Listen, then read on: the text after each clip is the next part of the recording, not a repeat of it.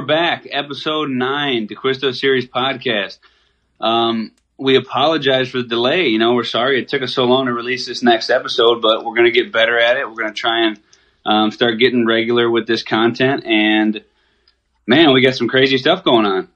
Yeah, first of all, apologize on my end as well. Three busy schedules trying to come together to make this happen. The virus going on, so we are doing this podcast remotely. Cody and Andre live in the middle of nowhere. I live in the middle of nowhere now. So if there's any cutouts or anything like that, there's nothing really we can do. So we apologize in advance. And thanks for sticking with us on the long delay. Yeah, well said. Awesome. So just the first thing we wanted to do. I really wanted to put a shout out. So what I've been doing here on the farm is babysitting grandkids. My daughter's an RN nurse in Milwaukee. She thought a safer place to be her daughter out here on the farm with us. And at 120 pounds, going in to the hospital with these infected patients with not the right equipment, just proud as hell of it. And even our operations manager's boyfriend, significant other, has just volunteered, Brian Prost, and is headed down to New York, the epicenter of this, to save some lives. So kind of makes us feel, a little humble, a little small, but there is a generation out there that is got our back, and let's do our part. Stay away, social distancing, and just to do our part, whatever we can do. So, for sure, yeah. Big shout out to all the first responders and everybody in the medical field that's on the front lines of all this. And I personally, it's not really in our area yet, a little bit, but man, I can't imagine what it's like out in New York and people that are have more balls than us to be up there facing it face to face. So we appreciate it. Yeah. Another thing too is you realize this. I just told Cody about it. Our manufacturers are actually producing ventilators now for the government. So they've switched over to tree stands, some of their other items, and they're doing their part. And they're in Michigan, and Michigan is getting hit hard. So these guys going into work, we got Pat and Mark from Dresco Machine, and we got Brad from the Dangler guys. They're doing their part, man. We appreciate it. We'll pick up this stand stuff when this is all cleared. For sure. Very cool. Very cool. As we get into things here at this podcast episode, one thing that I'm pretty excited about, it was an unfortunate event that turned into a really cool event, and this is just the first thing I have on my notes list where we chop into things is, I'm sure a lot of you guys have seen it. It's got almost 103,000 views just here in a few weeks. The video of a coyote stealing Eric for Working Class Bow Hunters Lone Wolf Custom Gear undercover trail camera, yanks it off the tree, off the ball socket, and takes off with it, and Eric had it on video the whole time. He found it by random while shed hunting, and we have everything on video, so we put that. It's on the Custom Gear page, on the Working Class page, and on our YouTube and stuff. So if you've been thinking about buying a trail camera that's tougher than hell, the undercover cam is proved itself on that video there, so check that out. Awesome. I wouldn't even believe that if I wouldn't have seen it for myself, but unreal. Well, he thought some asshole stole it off the tree and just yanked it off the ball socket and took off with it. He's like, who would do that? Just unstrap it. I remember we were talking about that too at the show, and he's like, I think it might have been some shotgun hunters or something. He's like, they stole it. They took the whole thing. And I'm like, man, it just seemed weird, and I was driving back from a show in Pennsylvania, and I got like 3 text messages like, hey, call me. I found out about my camera. And I'm like, oh man, I'm thinking he got in a scrap with some dude that stole his camera or something, and turns out it was a coyote. So that was pretty nuts. Now you know where some of your shed antlers go to. Them little bastards are out there stealing it all. Kill all the coyotes. Yeah. That's funny. Yeah. That's a good story anyway. Speaking of coyotes, man, we got a lot of dead deer this year. Yeah, we got some bruisers too that we were hoping to make it back the next year. Got taken down. One of them shed half his rack, and then we found him with the other half still on just recently. So, I don't know. The big numbers are running around in a pack or something through the middle of the night. It's crazy. So you think they're all coyote kills, huh? I don't know. What else would it be? They probably might have been run down, might have been wounded or something, but they something finished them off. I think a lot of times, whether or not they get injured in the season or they're just ran down from the rut and they're recouping or the winter, but one thing is a fact that even if they got injured and gone, like the coyotes are finishing a lot of these deer off. Like, there's definitely the possibility that most of these deer could make it if they could just maybe just rest and hang out. But these coyotes get on their asses and they run them down. So they can be pretty detrimental.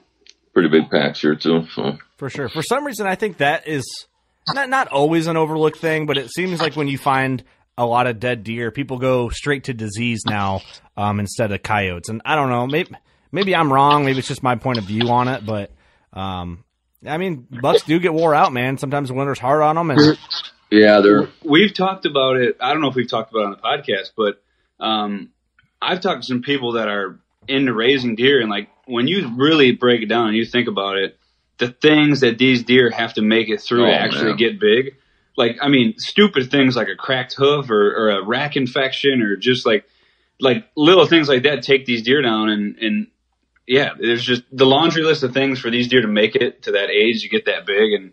And aside from hunters and it's just nuts. I had a conversation with our local law enforcement warden around here, and he had mentioned the mortality rate of these deer is just, they're so much, like you said, whether it's getting hit by cars, wounded, just run down, it takes a lot for a deer to make it to 4.5, 5.5 years old. So, they truly are trophies when they get to that age class. Yeah, that is kind of cool to think about. Like, on average, I'm sure the average deer just wants to be like a 140. So anything that gets older than 3 years old and bigger than 140 is kind of like, not really a freak of nature. I don't know if that's the right term, but it's sort of an oddity because everything is after deer all the time. They're food for almost everything. Cars, we want to kill them. So yeah, to see a buck that hits that 150 plus mark is kind of a cool thing. And I don't know if it's rare, but it's probably uncommon if you look at percentages. Yeah. Well, yeah, and you start looking at things like like Boone and Crockett caliber deer, and then like net highest score, and then you get like just these older, I mean, it's just crazy. Like when you think about these 6-7 year old deer that are, just giants and making it through there. But we do got a couple of sheds that gives us a little twinkle for next year. So we're excited about that. They made it through. Cool. Still alive.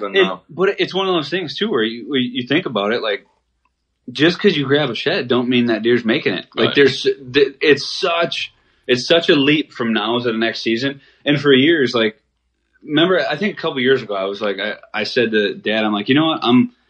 I am done, like, hoping. I'm done. Like, I'm done, like, just trying to be positive about it because it makes no sense. Yeah. I used to work myself up and I'd have these pictures and I'd be like, oh man, he's going to be here next year. He made it through. Yeah. I got his sheds.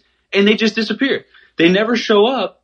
And then you end up getting, like, depressed about it, or you're looking for him. And he's dead, and he died, or he's not there, or somebody killed him, or somebody poached him, or he got hit by a car, or he died in velvet. And it's like, I made the, assumption a couple of years ago. I was like, you know what? I don't give a shit what I have in the cameras, what I find for sheds. And like you said, we need to start killing the deer. Yeah.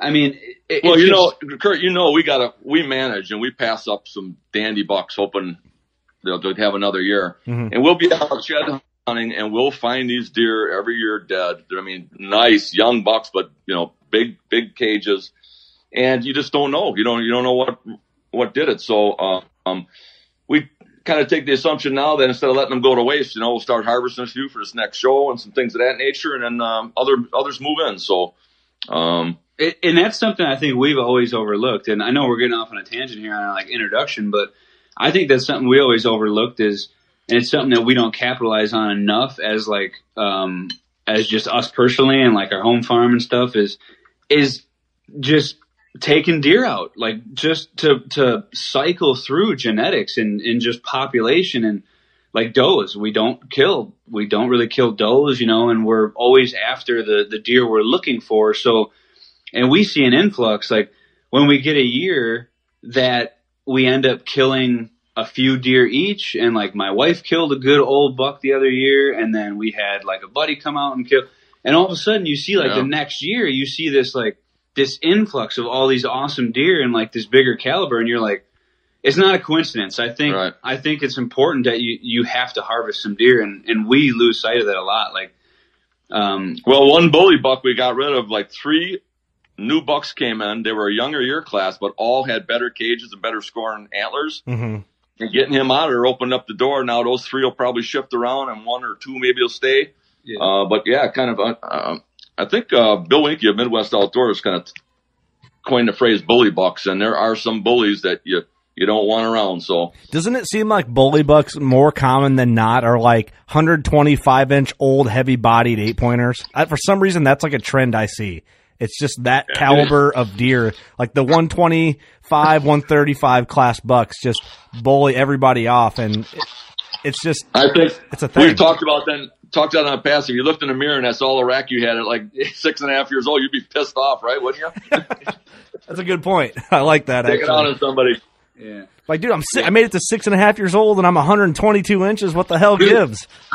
I don't know, man. I think it's all chance, though, because I think it's temperament, and I think you got personalities. We've Because had some bruisers, man. yeah, there's been we've had some big deer on the farm that were super, I mean, like bullies, but that were big bucks, but it is more often than not. I seen a really good buck, a shooter buck last week of season that was getting just, I mean, A bigger buck getting in. oh no, Yeah. he was, Timid.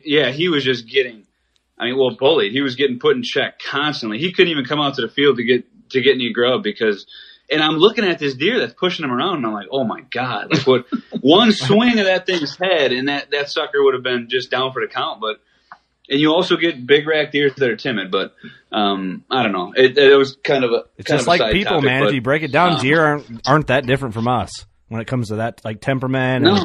and just creatures of habit type of thing. You can compare a lot. yeah. Hey, Yeah. quick, before we go any deeper, what I want to jump into, because I feel it's super necessary, is do a manufacturing update on everything that's happened with the products right now that people might not know about.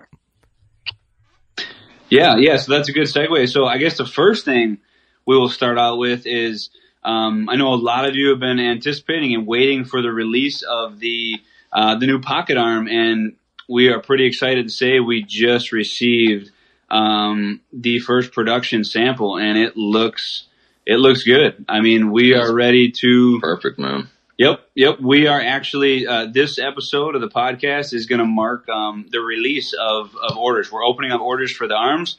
As we've kind of talked about a little bit there, our facilities are busy doing a lot of stuff for the COVID and the kind of nationwide shutdown. So we will be shipping these as soon as those things get lifted. But we are opening the orders. We look forward to getting these out to you guys as soon as we can. That's something even over at Working Class, man, that I've been getting messages about.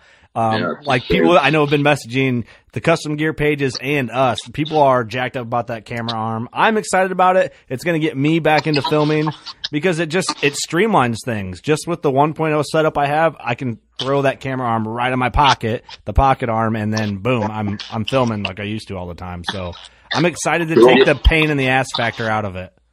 I think a lot of guys or even people kind of in my circle and myself included, like, I've been kind of trending toward getting rid of the pack altogether, and something like this with, nowadays the cameras are so small, but smaller the pack, the smaller the gear. Yeah, you can slip this in your vest, or, even a tiny fanny pack is perfect for anything you need running and gunning, as long as you're not, out there for days or doing the all day sits. But, we wanted to put that out there. We wanted to let everybody know, that it is open for orders, and, we have a lot of people on the wait list for this, so we wanted to give you guys a first crack to go ahead and get your name in the line and get one of these things when they come off. We could talk about a few of the other things too. The new name, the name that we're going to give to the small stand. Along with that, the next segue.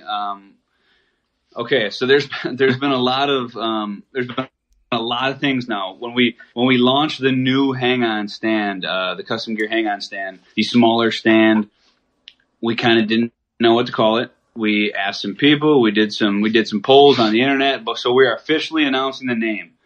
The new stand is not the 2.0. It is the DS5 or the DS.5. I'm sorry, I just screwed that up. The DS.5. The DS.5 is the new run and gun hang-on setup by Lone Wolf Custom Gear. Very excited about that too. We've been doing a lot of testing with that. Yep, just tested it, so we got that approved. The final prints are approved, so that one's coming along pretty quickly here. Yeah, and that as well as the new double step is in the process of making its way to the cut line, and hopefully it won't be very long before we have that available as well. But the next, I'd say right after the arm, which is going to be the DS.5, will be the next on the cut line, and then the double sticks. Double step. And then our hooks, J hooks, we're going to do. Yep.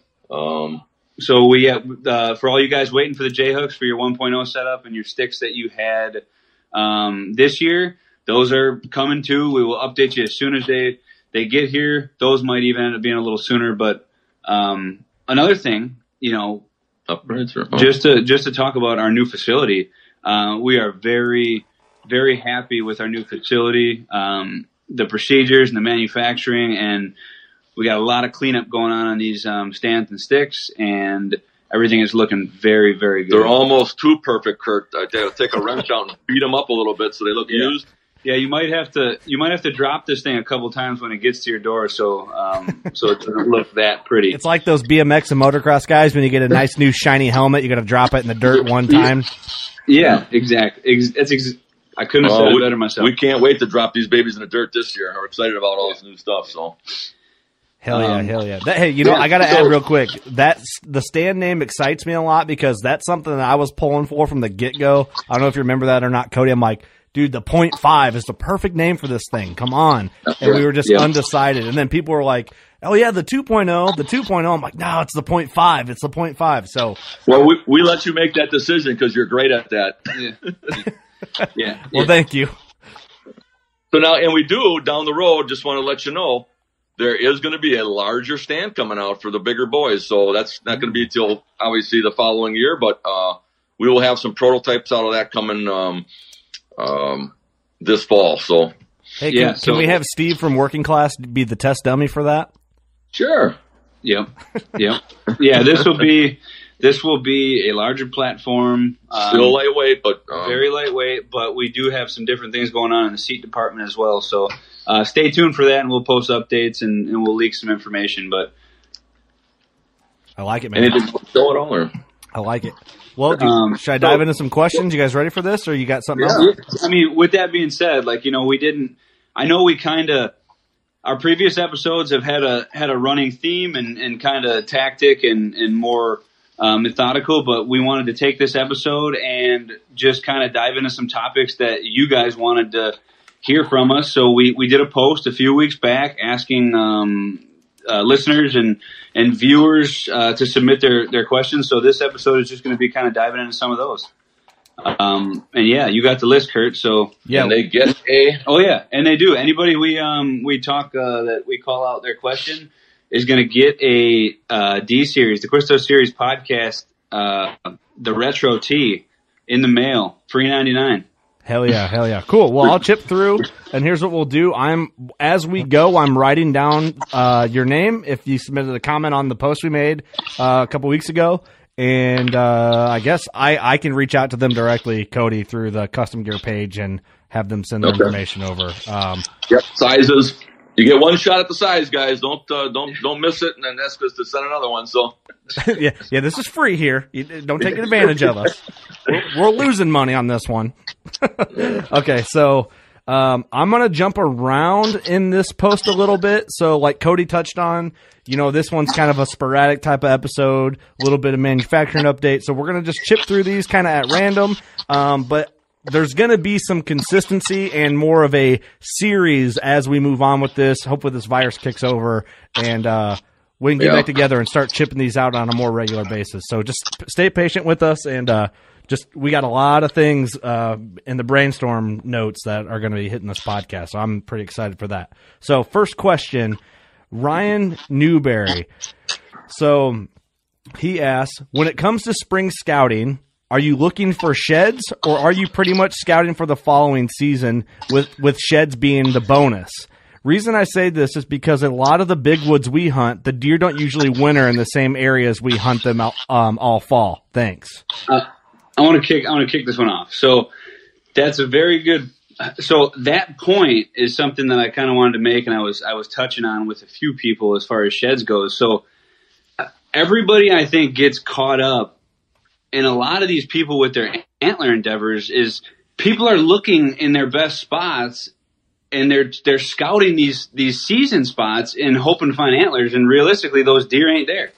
Like, you have to. I mean, unless depending on your situation, but for the most part, these people aren't taking into account where those deer are wintering and like where to go look for those horns and the food sources at that point in time, because that changes every year and it changes late in the year. So I would say, like, when I'm out in the spring, like, and right now I'm looking for bones. So I'm looking in spots that I knew those deer were toward that January, February time, and where I think they were dropping their horns. And that's all I'm looking for.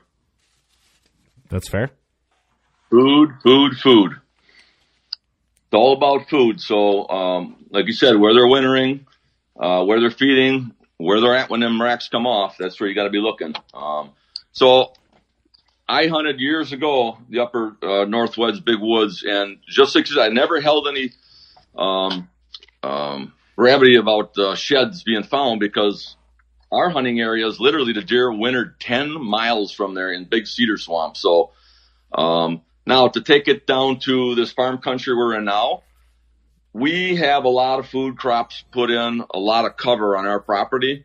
So we actually harbor a lot of neighbors' ground. We'll get deer coming in from 3 miles, 4 miles in a bad winter, and we'll find some of those sheds. With the cameras we have and what we do, we kind of know what deer are home bodies and ones as we haven't seen before. So we'll get some of those sheds, and we know we're not going to see those deer probably during the season. But it's fun to look for them. So, and that's the thing. Some years, even look at a farm setup like we have. Like, we have our home body deer, and we have, there's things you can expect. But I know, for instance, I think it was last year. It might have been last year or the year before. We had a super unseasonably warm December, or actually, we had a cold early December, and then we had a hard. A really serious thaw, and then into all of January was like super mild temps, and there wasn't a shed to be found on our cover and our thick cedars and on the rims of our food that we normally find sheds. They were out in these open egg, hay strips, and so even on a private farm, you just have to be mindful of where those deer were. And I know that year, personally, a lot of people weren't that successful in harvesting deer late season because they get in the same routine of sitting over these food sources, and if it's too warm and they're not hitting those food sources, that's not where they're at. So Now maybe we can address, I think part of his question was too, as far as scouting. I think he meant like scouting as far as for deer hunting next year. Yep.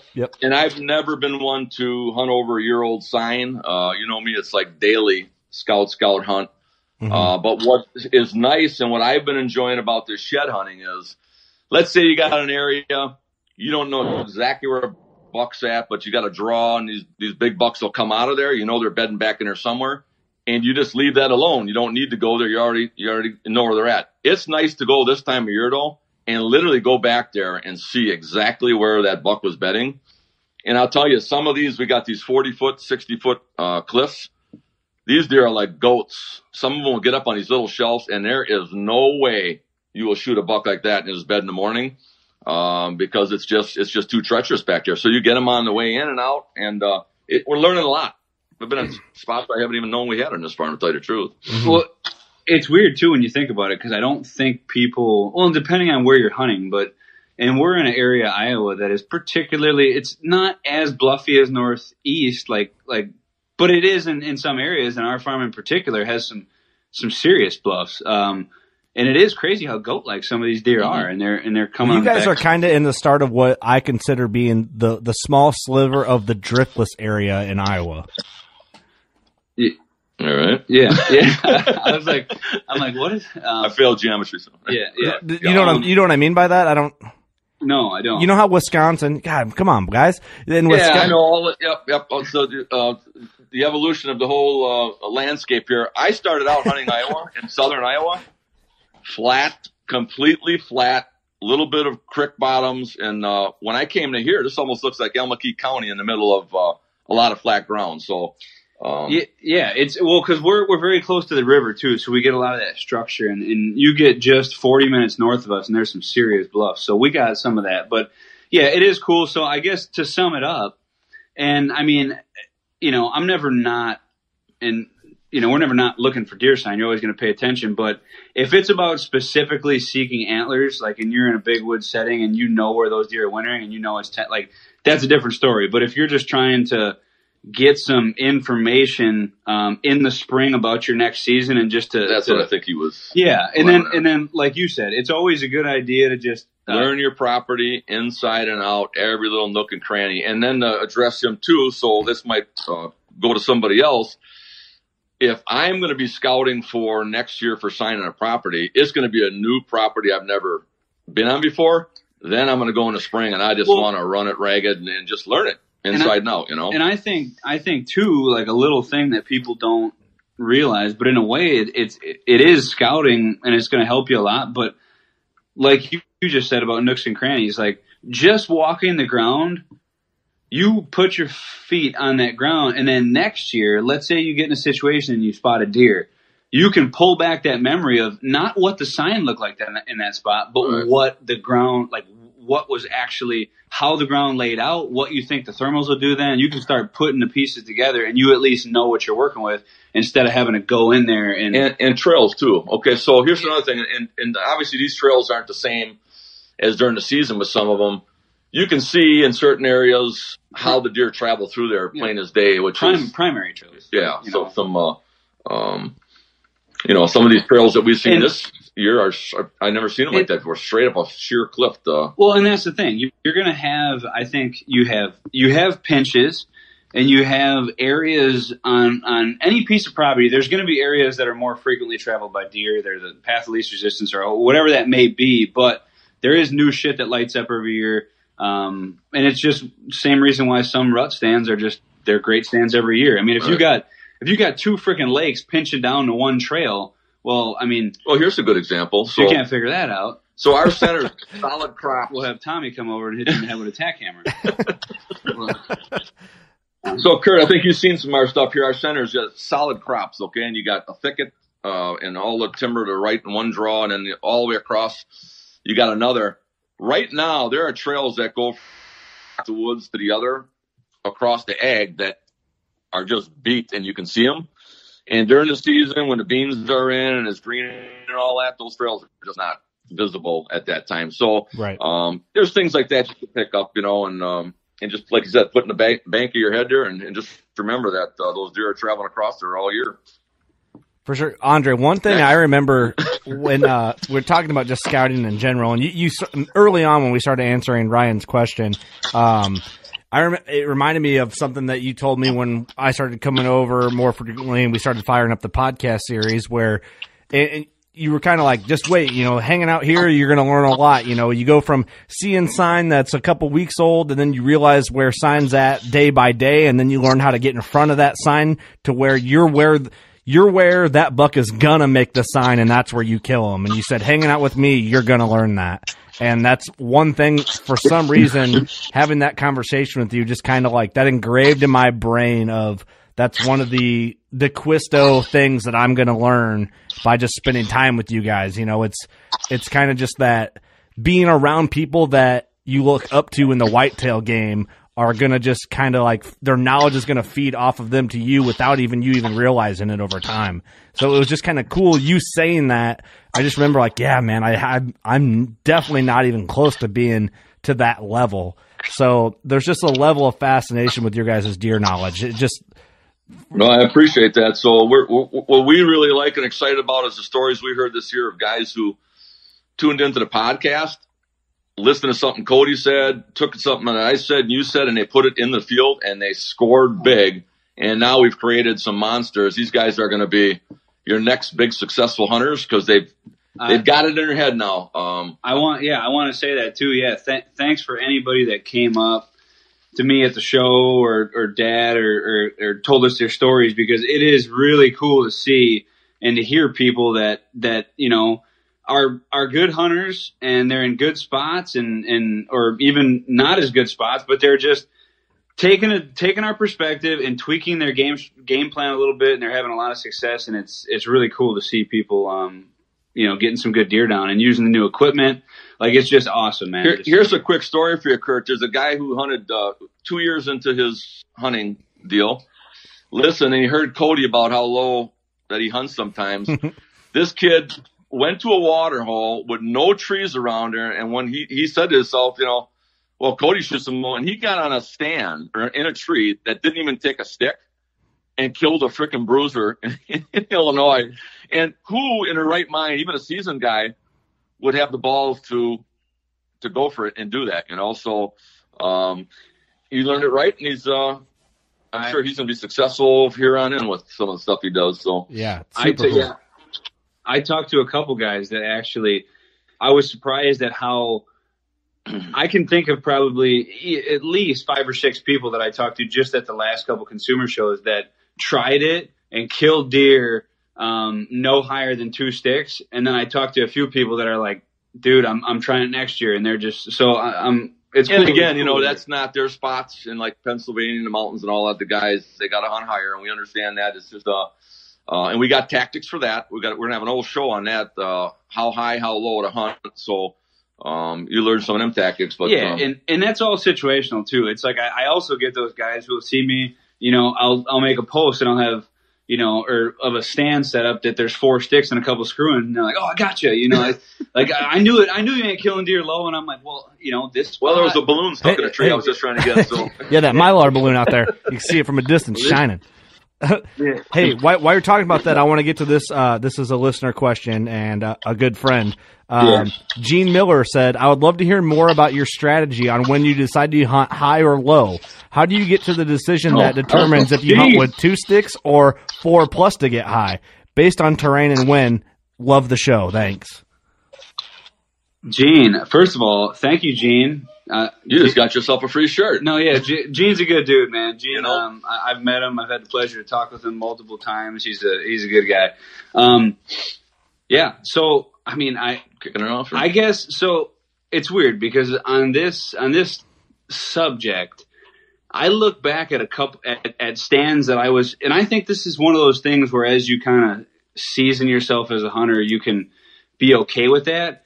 And I kind of link this as to like the poundage ordeal and like maybe like, a lot of guys wanting to pull back 90 pounds just to pull back 90 pounds, like hunting whitetail. And but I guess what I'm getting at is early on, I think I fell into the trap of needing to be higher in a tree or wanting to be higher in a tree for some reason. So I live in that trap, Cody.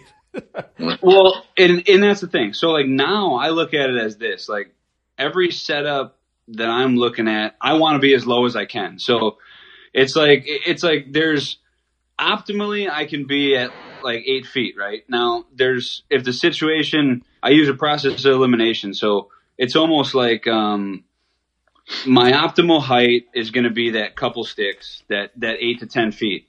If the situation allows for it and I have more cover and I can get lower, I'll do it. If I need to beat thermals, like if it's a morning set and I got lay of the land. So I guess the higher I get now is going to either be to reach a point in the tree that's going to give me a big benefit, like a huge crotch with a bunch of different splits coming off of it, like just somewhere I can get tucked in and be invincible. Or the thermals is definitely a big thing, and the wind. Like, if you can't, there's a lot of times these low sets you can't get away with, and I think that's probably I'm always shooting to be as low as I possibly can, and then when something dictates that I need to get higher, like thermals or wind direction or cover, or time of year, I guess. Yeah, late season. The later it gets, the lower you got to start coming because it's just watch you like you're a sore thumb up there. So you got to remember, there's a bunch of other guys hunting around. They're all hunting high, maybe spooking some deer and putting pressure on them, and they get kind of accustomed to that. So out of sight, out of mind. Me too, same thing. It's each situation is different. It's about scent control. It's about vision of a deer. It's about how far you want your scent to carry. And I always equate it to this. I don't just get downwind of a trail. I ask myself, where would I love my scent to end up? And if I'm in a bottom in a morning and I don't want scent building up and down there, I want the thermals helping it. I'll tell you, I've had stands that are literally 30 feet in some areas, and you check with your wind bottle all the way up a tree, and you will be surprised of what just a couple extra feet high it will do, or a couple extra feet low. I've had hurricane winds hitting me in the face, thinking I'm in the right deal, and then you watch that scent bottle go, and it'll go 10 feet behind you, and all of a sudden it'll drop to a point, it'll rip right underneath your stand and back out the field edge. So it's some scary stuff, and you just play it, Yeah. So yeah, and I think and that even ties back to that scouting thing too. So let's say, you're putting boots on the ground and you get in this situation, and I guess understanding thermals and what wind does in a general sense is always going to play at that. So as you start to hunt more and just set stands in the tree stand at any height, a lot of this stuff comes with time. So somebody who just starts hunting might not go into a bottom and look at this big banking ridge to the right of them, and then this creek that's running through that even drops lower, and is going to know that the thermals are going to be drawn, by this water and down to the low spot, so these little things they might not know. So understanding the spot, I remember I had a conversation. You want to add something? No, go ahead. I'm going to elaborate on that one. Yeah, I had a conversation with a guy who seen one of my posts, and it was a post, and I had it was 6 sticks high with 3 screw-ins, and he tried to bust me out. And I'm like, dude, and I showed him the aerial and the topo where that stand was at, and it was so down deep in a bottom that typically we don't. A lot of times I don't even mess with hunting that low, because you can't beat the wind, you can't beat the thermals. But I knew, I was like, okay, I might have a sliver of a chance if I get so damn high in this bluff. So I literally had to get all the way up to where I was just over where everything flattened, even it out, and I was, like you said, 1 stick was the difference between my thermals carrying up in the morning versus getting sucked back down. So it was one of those things where, you might reach the sun on the top of the ridge a little bit higher, and it's still shady down below. And people don't realize that it's just not an up and down. It's got to do with even on flat surface swamps that I hunted years in the past. You can sit on a field edge and thermals are raising to almost sundown, and you can be back in the timber, and an hour and a half before the sundown, they're dropping. So you just play all of that stuff, and put your scent where you want it to be in ambush. And that particular thing even goes into, you can even go into more depth. I'll have, to where you're talking, I'll have late morning spots to where that you can get out of that. That high spot, I know I'm literally, there is nothing, as far as you can see on the east. As soon as that sun is cracking that horizon, I'm getting an extreme lift there. I'm way high up. Even deer that are eye level with me on the bank have no idea I'm there. Now, if it's an overcast day though, and it's shitty, and but as soon as I've noticed, as soon as 9 o'clock hits, that spot is shot. It's weird too, Kurt. There'll be a day where the wind is only 5 miles an hour. Mm-hmm.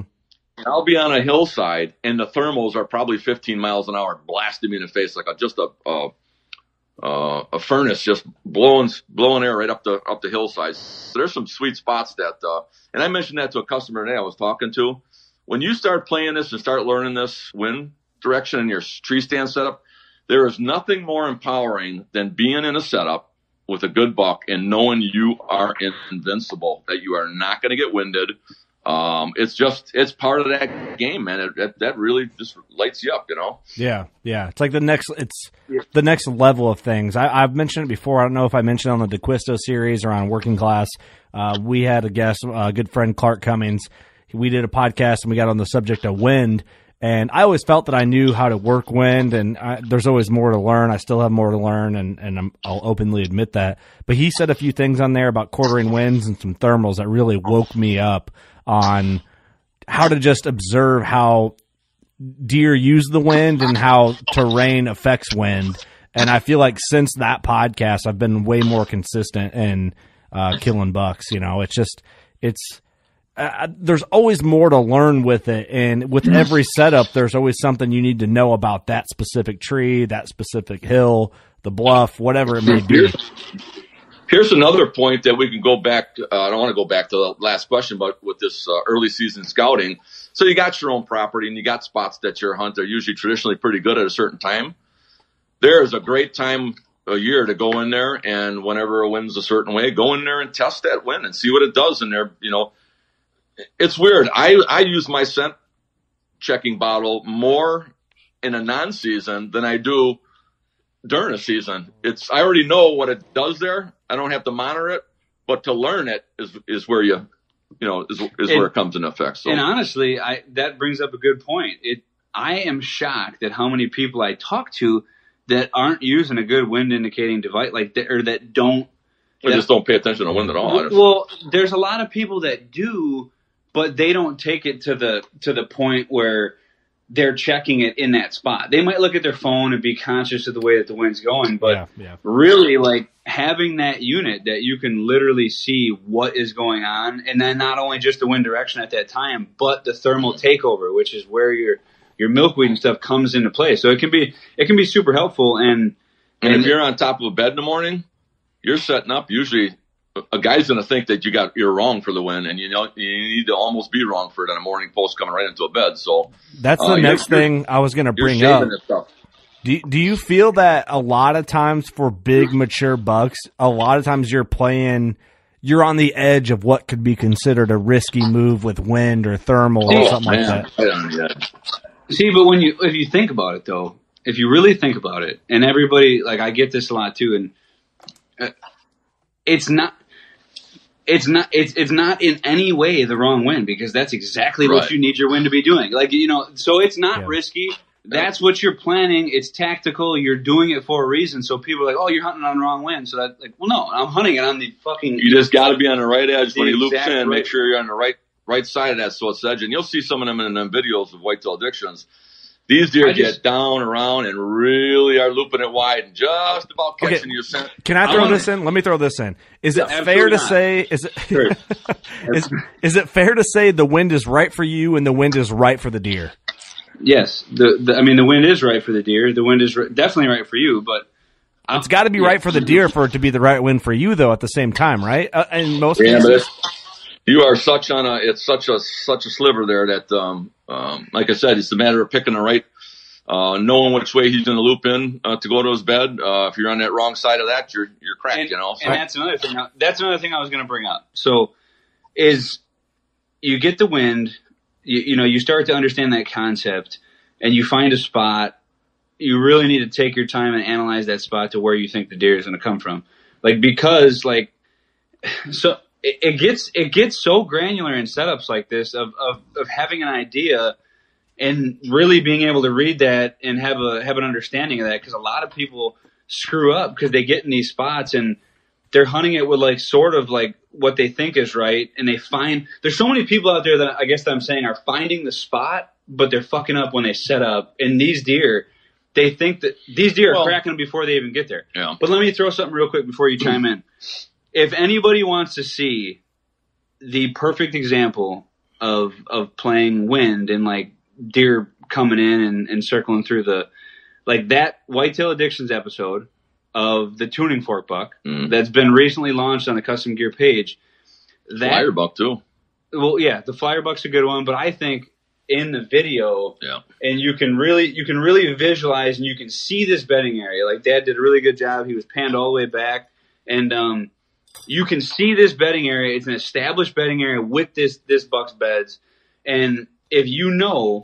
Now, I mean, I think you can get a pretty good idea, but that wind is coming through that bedding area. This buck loops down and he checks this bedding area and he comes in right at you were on the perfect edge. If they would have seen a lot of raw footage where that deer literally was coming straight into it, and then it was kind of wanting to dip down even a little further. And I was like, man, this thing's got a couple more steps and he's going to get my ass. And then he went up to the bed. So, but he actually couldn't too. Like, right. Well, he was see, and that's what people don't see on the video. But if you could ravine, and if you could see the tree and you could see the ravine that was coming over there, Dad knew that he was as far possible as he could get to entrance that bedding area, but that deer couldn't break him. So if you really seen, like, if we could draw lines on a whiteboard, or if we could, like, draw lines on that video, and you seen where the wind was going and where that deer was standing, busting shit up, like, it was. I mean, it was like it was perfect. So intense, brother, intense. And that was a 200-inch typical deer. So I mean, like, and that was a 10-yard shot. So oh, come on, it was at least 18. Was it that far? No, it wasn't that far. But anyway, if you haven't seen that, go watch that video because it's insane. So what about the? Are we getting? We don't get into that. Let me get to a couple more people before we just for time's sake. This forever. This question I like a lot because it's a little out of what we talk about on this show. Jesse Laughlin. He said, do you ever feel pressured to perform in the woods, being a well-known name in the outdoor industry? And if so, does it impact the way you make decisions while hunting? There's a big yes there, and a big no. So I've never let the pressure of anybody else weigh on my shoulders, but I am a hunter, and I have goals to set. And being in the industry, I think there was only one time in my life that I didn't come up with a decent buck in a year, and Ashley ended up shooting a nice buck. So I hunted with her, but it was a long show circuit to be running around with nothing under the belt. So that way wise, and then I'd eat a tag 100 times over if I'm looking for a big deer. That's where Whitetail Addictions when it originally came in, I kind of told the producers, don't count on me for a bunch of deer in a season. I'm going to get stuck in one spot on one deer, and you might not get anything out of me. So we had to rely on our customers to come up with kills, and it really turned out to be a good storyline. But, the pressure I put on myself is more through the animal. I really don't give a shit what anybody else thinks about if I come up and I don't come up with a deer or not. There's plenty of opportunities if a guy wants to harvest a deer. So, I mean, I would probably say that it's a little of the same. It's more so I think, like you kind of said, I put the pressure on myself. Like it's my competitive nature. It's me wanting something so bad that sometimes I do want things a little too bad, and I start to burn myself out. I don't think it makes, I find my worst seasons, it doesn't affect my like decisions getting on these deer. Sometimes like I can rush some things and I can mess some stuff up, but like that's the big thing where at the end, like you'll rush a shot or something, or it's literally that last step over the goal line. Like it's but and here's the thing though. Oh, sorry to cut you off, but we really can't. You can't force that deal. You're just going to make a mistake. It's like, the pressure's on, but you still got to come at it in a controlled deal. Because I remember early on in my careers with that, I just got to get an arrow on a deer. You get that mentality. It's like you're running out of time and all that. You know what ends up happening?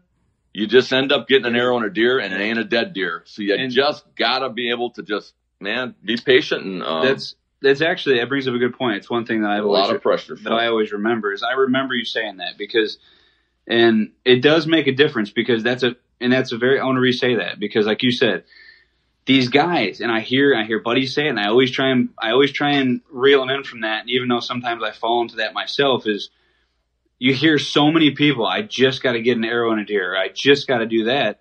And then like Dad said, that's all they do is they freaking end up wounding a deer or just getting a half-ass shot at it. You gotta have your head in the game. So that's cool to think about. And that's a good saying, but, with me, it's more so on myself. And, but isn't the pressure part of this game? Isn't that what freaking lights us up, man? It is. Yeah. I mean, so I don't think there's ever a pressure to conform with deer, but that's like a good point you made. Like so many people are out there trying to buy 6 tags and jump from state to state and just, I'm going to hit this piece of public and just I'm going to go shoot, and they end up just they just shoot a deer. I mean, I guess if that's, and the deer they might have, 20 bigger deer than that. And it's never what I didn't come up that way watching Dad, and it's never what I've been about. I don't want to kill deer just to kill deer. I got personal goals. So I know a lot of guys in this industry coming up, sold them stands out there. They're really good, top-notch hunters. I mean, not known to the public. Just, your average guy that just hunts, works for a living, is just knocking some big shit down. And I remember the one guy was a little, I'm 2 years without a buck. And I looked him right in the eye and I said, dude, if you never shot another buck in your entire life, there's going to be a lot of guys that ain't going to catch up or be anywhere you're at. So forget about that part of it. You're setting some big goals for yourself. You're going to end up sometimes with nothing on that tag. That's just part of the game. And that's how you step her up, and that's how you get to the next level. So, for sure. And that's it's not for everybody, guy's got a week to hunt, wants to harvest a deer, loves the meat, loves to eat it. A good trophy. He'll back up a couple, five, inches less than the deer he shot last year. He's happy with it. Hey man, knock yourself out and, just enjoy it, For sure. All right, let's. I didn't know if. Go ahead. I didn't really know if he was talking. I didn't really understand, or I don't know if he's talking about. Because there's two ways you can look at that too. Like you start letting that affect your decision making. Is that decision making on what caliber of deer to shoot, or like how you're hunting? Like if you're rushing things, you're not being as patient. But either way, I guess it well, and then there's the pressure too that we know we're running out of time. Oh yeah, like this year too. But honestly, I think. I actually like that pressure because I feel like I don't. In some ways, there's like you feel a little relaxed when you have 2 months to kill a deer, and then like I've killed quite a few deer in the last 3-4 days of season, and it's like one of those things where like you just know like oh shit like I gotta make moves, I gotta get. Mm-hmm. Like I was mobile before, but like when you see Cody ripping by the front of here with an ATV with like 3 different stands on his back and freaking backing up and down, I said, some shit's gonna die pretty quick here. Well, I don't know if Jesse was including me in this question, but I'll answer it quickly because I don't know if I'm as well known in the industry at all, or even a fraction of what it is. But I personally, being just a straight up podcaster, I think struggles and being honest about things I'm going throughout the season on the podcast makes for a better show and a more relatable, in tune with our listener show. So the pressure doesn't bother me. It probably helps the show in the long run, but I have like mental pressure on yourself is what makes you do things, right? So yeah. But yeah, like again, it's a sport. You can't rush. There's nothing you can do. I don't care if the pressure mounts on you. You can't. You know what I mean? It's like from going from elk hunting to come back whitetail hunting. Man, put the brakes on, get back. You just cannot be that aggressive. It's gotta be a controlled deal. And if you run out of time toward the end, you run out of time. But you just gotta, you gotta stay on it and keep with it. So, for sure. All right, I want to hit a couple more of these questions quick. Let me transfer into here and get a couple more up real fast. Hold on. Oh. Okay, so. Next question. I thought this was a kind of a cool angle of a question. Dominic Sheets asks, if you see a buck do something, do you immediately set up on him hoping he does the same thing, or do you wait to see if he does it a second time before making your move? Pounce, brother. Pounce. That simple, huh? Yeah. Well, what are you going to wait around for? If you're going to make a move on him, you're going to make it right away. And these deer will do a couple things consistent, and then they get bumped off their pattern and do something different. You got to capture sign while it's happening, as close to it as you can, So I would never sit around and wait. I mean, if it's the deer you want, obviously you're gonna jump all over it. For sure. Well, that's fair. Cut and dry. If that doesn't tell you what you need to know there, I don't know what else does. Let me see here. We're kind of going through these on the go, like randomly picking them, just to show you that we didn't pick favorites here. What was the last listener that had that question? What was the last listener? Sheets. Hey, Sheets, you get a half a T-shirt. Yeah, you get a sleeveless tank top. A Cody shirt. Yeah, Cody belly shirt coming at you. Did you want to elaborate on it? No. Yeah. Oh, thanks, Kurt. Thanks for letting me answer that question as well. Well, you were like, nope, that's all. That's it. Get on them.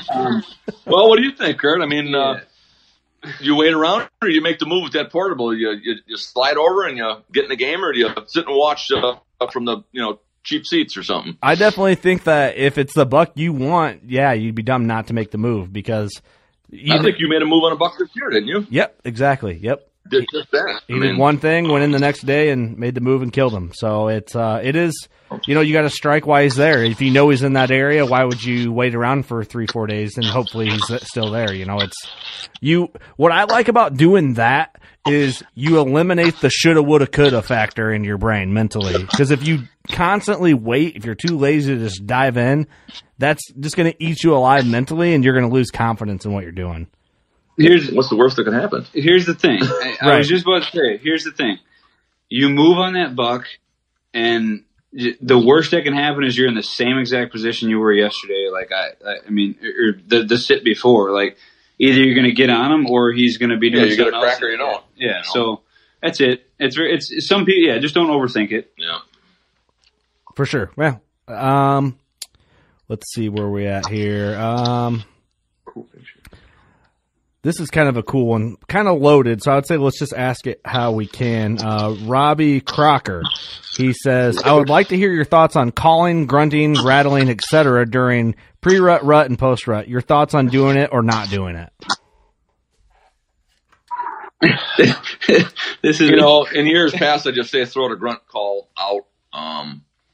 Early in my career, I never had real success with grunts, and I had friends. The guy could see a frickin' deer and lay on a grunt and end up under the stand, and I'd lay on a grunt and they'd frickin' turn around and run. So I don't know if my vocals were too low or what it was. I have jagged around. Matter of fact, this year, I don't know who told me. Did you tell me you were having success with grunting and stuff? No. So somebody was, so I started messing around with some of these bucks that were not heading a different direction. And dude, I turned some of them around and they ended up right under the stand. But from years past, I'm more of a lay low, no rattling, no sense, no complete and utter surprise. Mess the whole property up, find your virgin sit, and then at that point, it's complete and utter surprise attack. So I can take it, I can leave it. I suppose if a 190's heading the other direction, ain't nothing wrong with laying on a grunt. Yeah, turning around maybe. Or the shot. Yeah. Yeah, I'd have to say. Do you carry a grunt tube? Sure. No, not anymore. Did you vocals? So I carried a grunt tube for a couple years. So I carried a grunt tube for about. Well, let me start off by saying that I was always told, don't fucking carry a grunt tube. Don't you be fucking rattling. Don't you be fucking. When have you heard that from? So I mean, like that was kind of how I came up, and me being, or the rebellious side of me is like, well, screw that. I'm going to try. I want to, all these guys on fucking TV are rattling these giant bucks. Let me try it. It was a disaster. So I'm not knocking anybody that's had success with grunting and rattling because there is a knack to it. I don't know it. So what I find, I'll use. So I had a grunt tube in my pack for like 2 years, never took it out. And then 1 year I took it out quite often and just screwed up a lot of opportunities that I could have killed deer. I know it. I know in my head that I was premature on grunting. There was a couple times I was like, oh man, okay, let me take out this. And this is bad timing, but like I'd take out just to do a couple of blind grunts and I'd scare deer away, or I'd try and get deer to come in and they wouldn't respond to the grunt. And it was just it was one thing. It's like being like this tactical situation, like you said, right? You're giving away giving away your position. Like, why would it's like a sniper going out there and like trying to, like call his freaking target out into the open, and you're literally telling the deer where you're at. So here's what's let me weird. Keep going. I'm okay, not done. Right. Mr. Cut him off. Fucking interrupter. Jeez. All right. So you're giving away your position. Anyway, so then I used it for a year and I immediately got rid of it. Now, so grunting, I don't do anything like that. Even stopping deer, every deer I've ever stopped, I've missed. I will come out and say that. Shoot them on the move.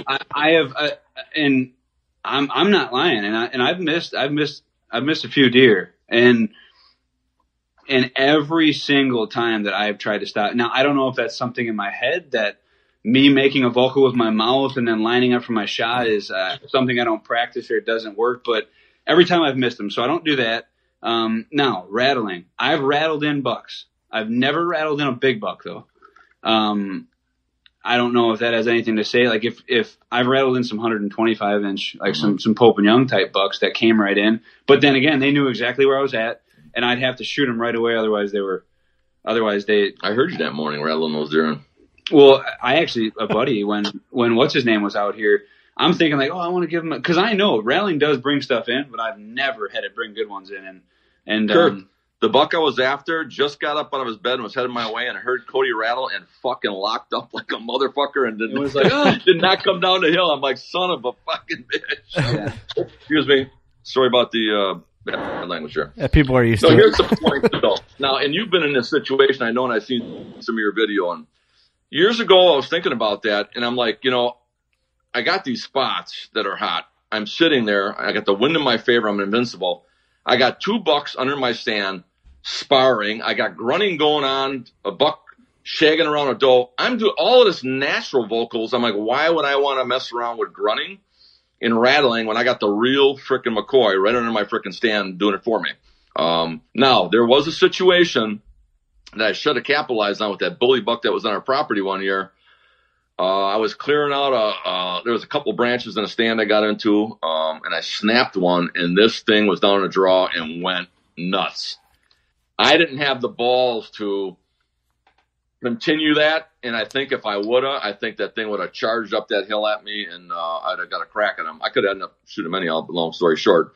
But so there are times, and I'm going to tell you, I know some guys who rattle in deer, and I know guys who are I'm not calling them a master. They've mastered their way of harvesting deer or hunting, and I've kind of mastered my way of complete and utter surprise. Virgin sit is what's always worked for me. So why mess with the recipe? Let somebody else who got a way to cook their cake, and I'll cook mine. So, and that's the thing too. I look at it as like just bullshit you're taking. Like, I mean, if you're really getting after it and you're like, you're on these deer and you're like surprise attack and you're trying to, you're capitalizing on these fresh spots and you're where the deer are and you know how to find them. Like, leave the 20 pounds of garbage at home, the giant set of rattling antlers, grunt tube, ozonics, like all this shit that you're bogging yourself down, and it's actually going to hinder you being, I think, like more. If you got nothing on you but your stand that you got to take down, you'll be way more amped to move your stand over and just get on that deer. Remember that the whitetail addictions one we did for XOP that time? That deer was heading out. The one I killed on that video, I let out a vocal with my own mouth and actually grunt. That thing came right in and I killed it because of that. So, like I said, worst case scenario, I don't know. A guy told me, he says, what does it hurt if it's already beyond and it's. And well, here's another thing. That's vocals with your mouth. But what I've learned, movement is so fucking crucial, and people don't realize that. So unless you're one of those guys who's got a freaking fishing hat with stuff strapped to it, or you got your grunt tube strapped around a choker around your neck, like, or your antlers, those antlers, you're picking them up, you got to hit them together, you got to drop them, you got to put them back in your bag, you hang them up on your fucking seat, and then they start rattling around again. It is dangerous. Yeah. Like, and I know these deer don't have their wits about them at this time of year, and they're a little squirrely, and I know you're trying to pull deer, but cagey one movement up in a tree is detrimental, and it'll kill you. And if you're reaching for a grunt tube, now, you had your bow ready to rock, and you let out a grunt with your mouth. That was strategic, that was a game plan, and that's why it worked out for you. If you would have had to unzip your bag, or you had to pull your grunt, it might have been different. So years ago, I did just that some friend of mine told me, we're leaving a lot on the table. A lot of guys are rattling a bunch of deer this year. So I went out and I learned, here's what I learned about rattling. If you want to rattle in a buck, rattle them in the morning when it gets to the point, and you better make sure that you can shoot, that it's light enough to shoot, legal hours. And when you lay on those horns, you will have bucks charge in from frickin' 300 yards around. And what I've noticed, and like Cody said, it never was, a big banging shooter. a lot of 130, 40 class deer, and they would end up right at the base of that stand. Now, middle of day, daylight, you lay on that rattling, that buck from that range, he knows exactly where you're at. And if you don't come charging in like they do early, man, you got your work cut out for you, brother. And here's a big thing too that people aren't realizing. You lay on those horns. Let's say it's 9:00. You lay on those horns, or whatever the hell time it is, and that deer is not dumb. That deer is gonna know exactly where that antler came from. And that deer is a big deer. Is probably pretty smart. He's probably gonna loop that spot, and he might be downwind to you. Like, you don't know what the thermals are doing. He might come up that ridge from the backside. So many of these deer are cracking you, and you didn't even know they were there. They might have ended up coming by you. I've seen deer divert off their travel, just like you did. Like, when that deer got up out of his bed, it might, and I've seen it happen from natural fights.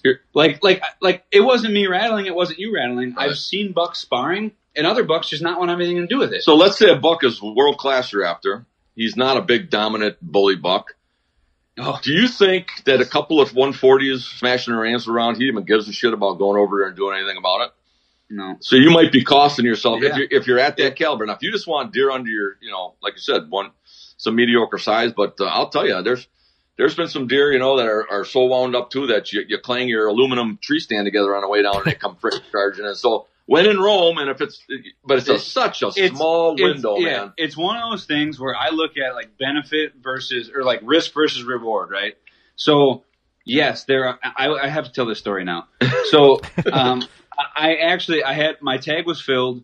Buddy of mine asked me to get him in a hunting a year prior. And I was like, oh, okay. I was like, yeah, I'll take you out. I had a 15-acre piece of property that I put this my buddy of mine on, and it was November 14th. I'm like, it should be a good time. We went back. I set up a spot on the best little pinch on this 15 acres, and I gave him a set of sheds. Just as like a Hail Mary, I'm like, yeah, come about 4:00, just smash these things together. We went through a little rattling sequence, and then I set him off on his way. And I went, and I was driving the perimeter of the property, just glassing to see what I could see and to capitalize, because I was going to get him in a different spot the next day. Like, my mission was, I wanted my buddy to kill a buck. So, I come back. I had this weird odd feeling too. I come back at the evening. I'm waiting for him to come back in. He walks up back to the cabin there, and he looks like he's seen a fucking ghost. I mean, like, he is literally white, and like he is like just like sort of shivering. I'm like, what happened? He's like, dude, I seen the hugest deer I've ever seen. I did what you said. I just hit these horns together, and like something came crashing through the cedars. He's like, and then it was right at the base of the tree, looking around. I couldn't get a shot at it, and I'm like, oh my god, at like 2 yards underneath the base of the tree. This thing was under. And I'm thinking, like, okay, this is a new hunter. He doesn't know I'm like, he probably seen a good 140, whatever. He's like, well, I got a picture of it. And I'm like, pull your phone out right now. Let me see it. Puke. He shows me the silhouette picture. Like, you can see the tip of the platform. And I just see this giant cage. You can't even count the points because it's mangled together. And I'm just like, what the fuck were you doing with your phone out, dude? Like, you should, like, why didn't you... He was rattled, pun intended. He was rattled. But so what I'm getting at is like, yes, there's that right there. Freak occurrence. That buck came off. That buck was cruising for does. He heard that. He made a split decision to come in. That can happen. Guys do shoot big bucks, but I'm telling you this: if you're beginning your rattling endeavors, be prepared to screw up 10 more opportunities, I think, than you get from rattling. Right. I would. And I want to put something out to our customer base, okay? So in here, and you think we can't learn anything? I can learn a lot about rattling. But when I told you about, I experimented with everything, scents, rattling, grunting, everything, because I don't leave anything on the table. Just wanted to see, learn some things. What I learned back then about that rattling, and maybe somebody who rattles a lot and is successful can let me know. But I did experiments with sheds and with deer taken off of an actual animal killed. And I rattle in way the hell more deer with those antlers that came off. Now, obviously, you're not going to kill your buck and take your good set of antlers. So you don't use the black rack? They're the black rack, yeah, or the plastic or the aluminum ones. But I noticed, so I found a road-killed deer took sawed the antlers off of that, and the tone must be different or something. It just seemed like they just work way better than a shed antler. So I don't know. If somebody out there, I'm asking. I did. I'd like to learn. I also heard a theory about size of the antler, and I hunted with a guy who literally took 170-inch set sheds with him every day. And look at this. Look at the size. What are you? You're taking you're supposed. We're trying to be compact, and we're trying to like be. But maybe the guy knew something about intimidating a big deer. Yeah, so maybe he did. But to me, that's not worth it. Right. Because I'd rather get on him. Dude, I had a guy. It's risk versus reward. I had a guy come on a property I was hunting once and was on the ground, and he did 4 different setups. He was running around with a set of rattling horns. Yeah. And that's all I could think. I didn't think he was an idiot. I thought to myself, this guy has had some success at this before. To be doing what he's doing, he must have capitalized. Otherwise, he's just I shouldn't say that word, but crazy. Yeah. Let me add my perspective in, because you guys are way more advanced than I am. So I do carry rattling antlers at times of the year. But I'll tell you, when I made the move on my buck this year, I didn't bring my antlers with. I'm not going to sit in there where I know I'm close to his bedding area and smack those suckers together. I'm not going to mess around with that. And that's what I'm getting at. I think antlers is more of a tactic if you're just in a random area and you're trying to pull a random deer in. The timing is right again. It's sort of desperation. That's there's that part of it too. When I first came up too, man, I just like everybody else that came up, I didn't know what end was up, and I was, you're getting desperate. Nothing. Your experiment with, I'm going to go get this new $30 bottle of Doe P, and this is going to be my magic deal. And I went through it all like everybody else. And I'm telling you, man, it's just there's no real secret to it. And again, timing's everything. There's times you could rattle with your climbing V-bar and bring them in, and there's times that it's going to, like you said, most of the time it's going to cost you an animal. So, for sure. Well, let me jump to another question here, and I don't know. Do you guys want this to be the last one? Yeah, we're just about out of shirts. Yeah, this would be number 6. So, okay, this one is kind of cool, and I'm excited to hear these stories. So, Clinton Manning asks, what was the hardest buck you ever chased, and did you close the deal on him? It's just. You ever see a grown man crying in a tree stand? So when I ask that question through our listener, I just get laughter on the other end. So I don't know if that's a positive or negative thing.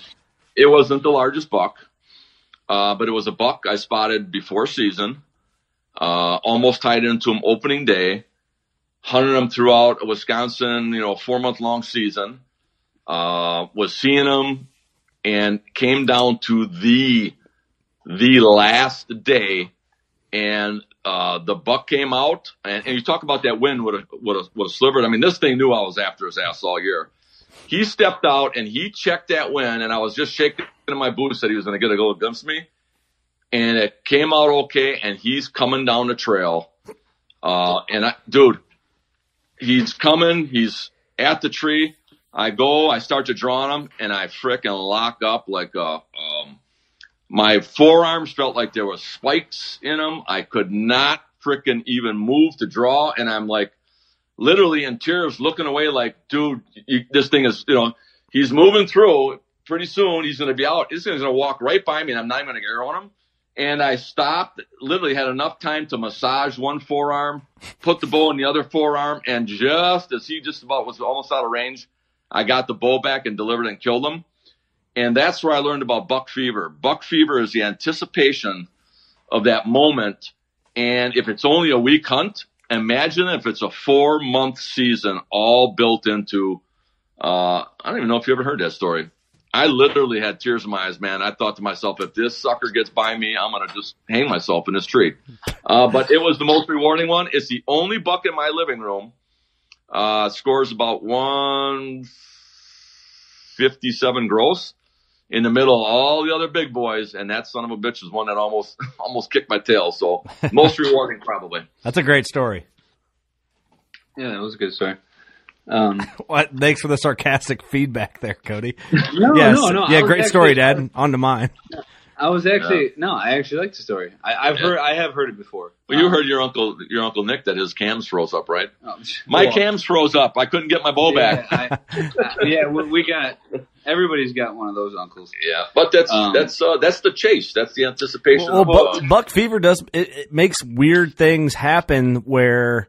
I mean, shit, I got 100 stories. My buddies, my dad's, it's like, you're sitting in the cold and then the buck you've been waiting on comes through and you go to draw your bow back after you've been sitting still for hours. Like, your muscles aren't working how you want them to work, especially when your brain's freaking out.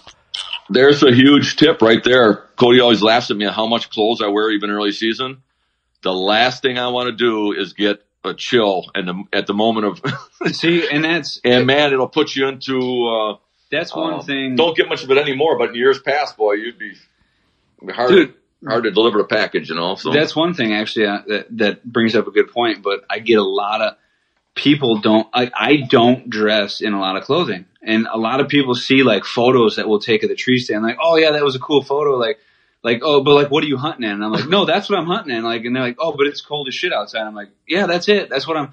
But a lot of people don't realize I'm out there a couple hours and I'm moving and I'm not, and I've always had the mentality of like, well, if I was going out for good or for a long, like I'd have to anticipate and wear more clothes, but that does bring up a good point. There's been times now, luckily I haven't been caught in that situation where I'm froze to death and I'm still out there and I don't know what the hell would, like, even if it happened. No, but then again, I'd like to. No, I remember that. Oh, go ahead. Sorry. No, yeah, remember. Excuse me. No, I apologize to our listeners out there. No. I'm an asshole. I mean, and I've had to draw in some pretty cold situations, but that's a good tip though. Wear clothes, but I've fucked up on deer because I had too much clothes on too. Well, that was early on. It was always part of the game, and then that's where I would rather be a little cold because now. When I get a little older, my shoulders ain't as nimble. Maybe like, I might have to worry about the cold a little bit. So I have been in a situation already that I thought to myself, why am I even still out here? Because I know there's no way I could probably even get a bow back.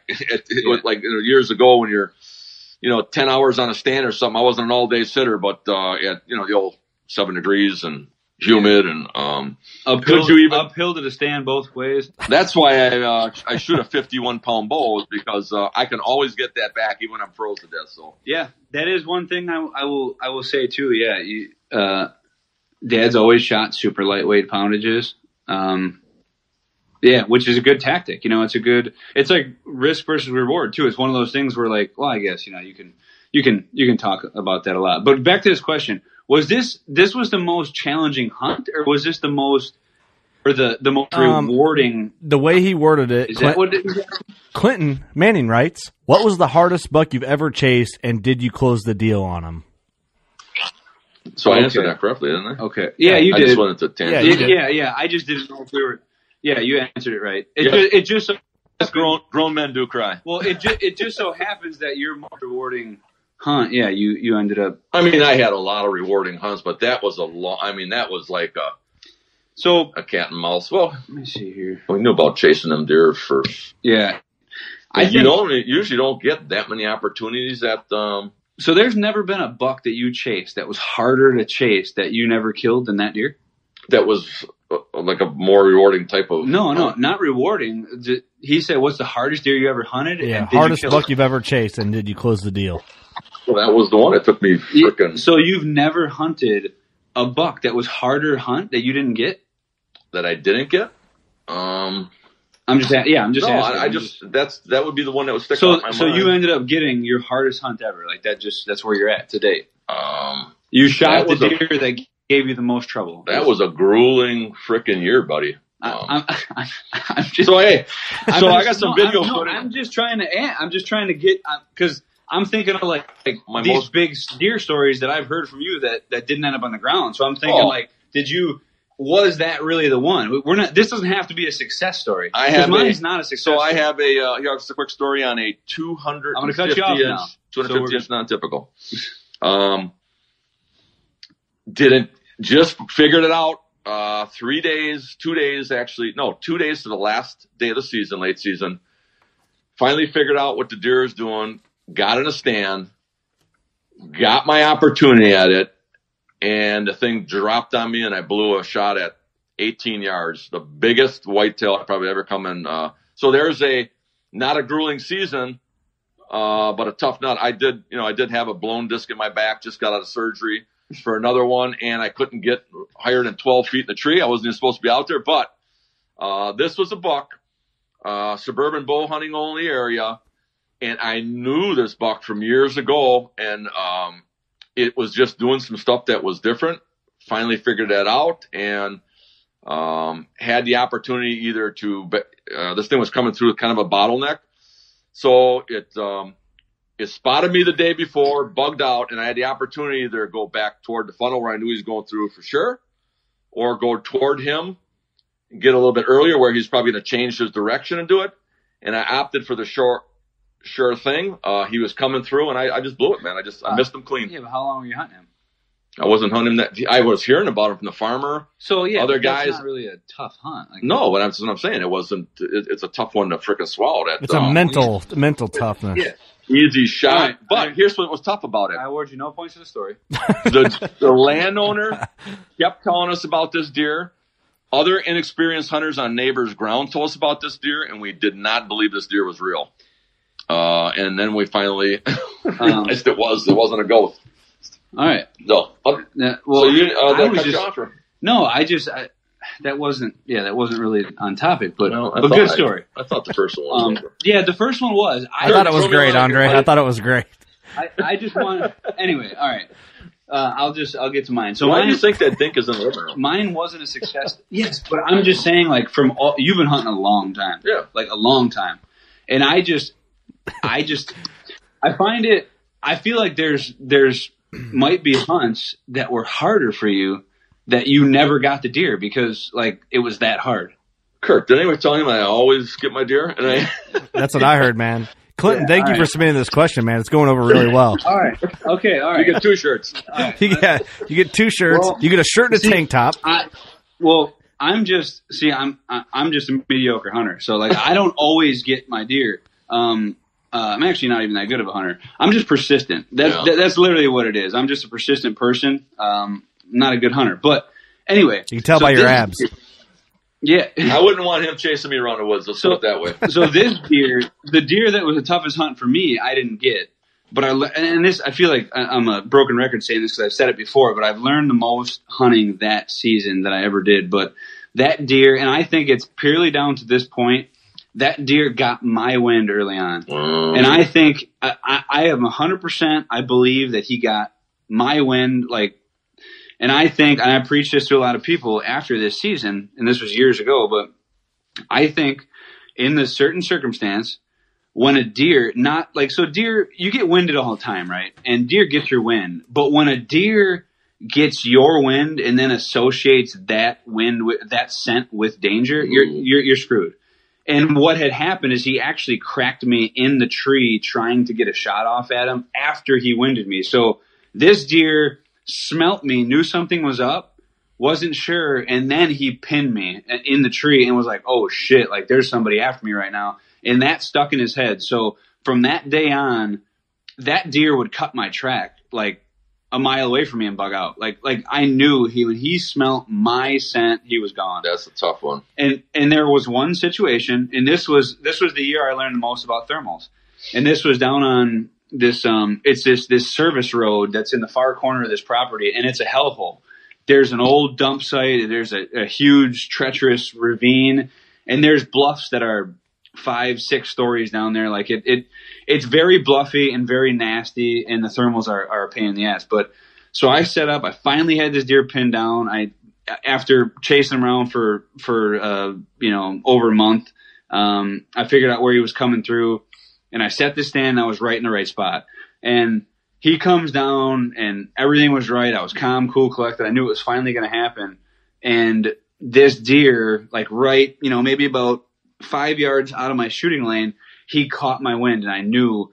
And then after the fact, I dropped some milkweed, and I realized that there was a giant updraft coming up this draw, and he actually busted me before he got to my my shooting lane, but I never killed that deer. I spent the rest of the season being 2 steps behind him because I just couldn't outsmart him. At where he was at, I couldn't get to, like to get him at his bed, and just, he knew me. So like, no, yeah. So that was the toughest, yeah, so I don't know if Kurt ever experienced that, but you're right. I've experienced that many times when they associate your scent with danger, and it's a big mature deer, man, you just think what you're up against. Yeah. Now remember I talk about a surprise attack. There's no surprise attack anymore. This deer knows you are coming for him. So. And there's so many times you see like somebody hunting a deer and then some random person shooting it. Like, I mean, I've seen actually, like, these deer slip up, making moves on, scent that they know. And you know what I'm saying? Like, that's what I'm getting at. Like, deer can cut your track. I've watched deer on just random pieces of ground that I've scouted, cut my track, smell it, kind of, they're trying to figure out what it is. It's not known to them. But like, you ever seen a coyote cut your track? Yeah, that's what these deer, like that coyote knows, like, oh shit. Coyote, they react on like the drop of a dime too when they cut away. And that's what this deer was doing every time it got my scent, and I knew it. And it was in those. Here's a perfect example of that. So I shaved the belly of a big one out of a tree, came back weeks later and thought I was going to kill that deer in that same tree. That son of a bitch cracked me freaking in a cold. He knew that was a danger zone, and I should have never even been in that same tree. I should have been in another one. So when it gets to that point, it gets pretty tough. That kind of brings me back to what you were talking about, Cody, where that deer like knew your scent and then like kind of associated that scent with you or danger or whatever. That's the buck I called Creepy, the one that we talked about earlier where I made my move. He had winded me the week prior, about a week and a half prior, winded me, and he went off and blew and busted me. And I thought in my head, as I'm in the stand, I'm like, well, fuck, like the neighbors are going to kill him now. So I backed out for a second trying to like gather myself. Well, then I had a trail camera picture of him and I knew he was doing something. So that's when I made my move and killed him the following day out of the 1.0, like out of a straight up hanging hunt. So I got lucky that I got in, a little bit of luck that I got the tip of where he was at, but I made the move and had the ambition to go in and hang and hunt and kill him. Got it. But that week and a half prior when he busted me, that sinking feeling in my head, in my heart a little bit was just like, man, am I going to see this deer again? Because any quartering wind that I was going to try and get on to kill him, if he caught a sliver of that wind and he already knows what I smell like, it's game over for me. So my odds went way down after that sit where he had busted me. So I thought I was out. I thought I was out of the game after that. There's a flip side to that too. Do you ever have a deer mark over you, knowing that you were in a stand, and then rip the tree up like the but just to let you know that. But most of the time, he's smart enough. He's doing it when you're not there, right? Yeah, he's freaking jacking with you. The thing is, like, I think there's that circumstance list is very deep because I got into a 2-hour conversation with, like, literally 2 hours alone with a guy at the last show, Iowa show. He was a good dude. But we started talking about that, and he's like, he asked me, he said, do you really think that's a thing? And I said, oh, I know it's a thing. And he's like, well, what about when you're out there walking and you're spooking? And I said, it's totally different. Yeah. Like there's a circumstance to that. And even honestly, Kurt, if a deer blows at you, it's one thing, but like the way in which they crack you and like it's one of these things. Well, I'll add to this, Cody. This buck was coming to me. What happened was I had a smaller buck circle around behind me, and then the buck that I ended up killing saw that buck and then went to cut a different way, and then saw me in the stand trying to make a move on him. I was trying to get my shot on him. So he saw me and winded me and then busted me. Here's the thing. I don't think he winded you. I think he's seen you. What he's talking about. So imagine this. I'm going to tell you. Here's a quick story from years ago, coming out of the woods in the dark in October, and somebody was hunting late and drew on me back when we had the old aluminum arrows. The sound of that aluminum arrow going across the rest, I flipped my light on, freaking yelled, hey, hunt, if a buck has that feeling when you're in a close encounter, you ain't ever getting near him again, because I'll tell you what, I used the light for the rest of that season coming in and out of the woods because scared the living hell out of you, No shit, man. That's crazy. Well, just think of a deer now. If a deer got that experience with you, man, it's going to be a tough nut to get another crack at that deer. If you really – so there was actually a deer and I think it's a combination. It's got to be – it's not just sight because, like, a deer can visually crack you. Like, that deer you were talking about, Dad, like, that deer, I believe, visually associated that spot. I don't think he didn't wind you because your wind was right? You know. So you got the sight factor, and then you got wind. Big bucks wind you all the time. You're getting busted every fucking day. I promise you that. Not every day, but that's why you got to be in a new spot. Exactly. That's a good point. You're getting busted all the time. So these deer they tolerate that. They know there's a bunch of scents out there. But when that deer gets caught in a situation like that, like when you screw up, like when I shot, like this deer was so close when he cracked me too, and it was the combination of the swirling wind, the scent, the me in the tree spotting me. It's one of it takes more to solidify that that bond of danger than just smelling you. Because if a buck cuts your track, he's not going to avoid your track forever. Because you know how many tracks a buck cuts? Well, he lives there and you're there, so he's going to have to deal with you. Exactly. So, back to the old adage, you see these deer come out. When I used to hunt the leases in Illinois, these big deer come out on a field edge, and I had video of them. They looked like the look on their face was like, where the hell is this guy tonight? I know he's in here frickin' hunting me, but I'm in a different spot every frickin' time. So, you don't want to get one avoiding you. You'd rather have your complete version sit on them. Because when them they know their game, man, and it's hard to it just makes it that much harder. I mean, I don't know, man. It's just let me ask this. I think we got a good fair amount of questions. I want to ask a question because it's something I'm curious about. I love these type of podcasts where you can dive deep just at every random angle, you know. Here's my question to you two, because for me it depends on the situation, depends on the year, depends on the deer. Do you guys get buck fever still to this day? And if you do you get it before or after the shot? Yeah. I just want to make a note here to make sure I let you know you're not getting a T-shirt for this question. I already got one. I'm wearing a hoodie. Okay. So, again, it's been a long time since I've got buck fever. I think the last one I got that startled me was that flyer buck. And once he startled me one day, I just got pissed off. And in 2 days, he was on the ground. I normally would get a little nervous after a shot, but on the tuning fork buck, I literally thought my whole career in fascination with whitetail hunting was over because I shot that buck. Heartbeat never went up at all. Retrieved it, took the footage for the show, put it in the back of the truck, and never even acknowledged it was any excitement at all. I was out of my way out of the property. It was in the back. The tailgate was down. And I think I told you the story where I plugged in some Green Day. And I looked back in the rearview mirror and seen that cage. And the heat and excitement and the high just came over me. And it was like a delayed response to it. Wow. That's interesting. So I got it back for a little bit, and then and now it's like, I don't know. I don't have the excitement or the thing that I. That's an interesting delve on that topic, but that's not buck fever. That's like a delayed, like you said. That's just like that's accomplishment excitement. Yeah, accomplishment. Like I mean, like I always equate it to. Can I equate this to drugs or not? Is that not kosher? Sure. You know how fine. They always say. You know how they say a heroin addict is always chasing his first high. Yeah. You're never gonna get your first high with bow hunting. But you chase it your whole life, and when you get old and burnt out, and there's not even that thing to chase anymore, it's a tough road, man, in a guy's career to when your whole life revolved around all of this, and now there's not a lot that excites you.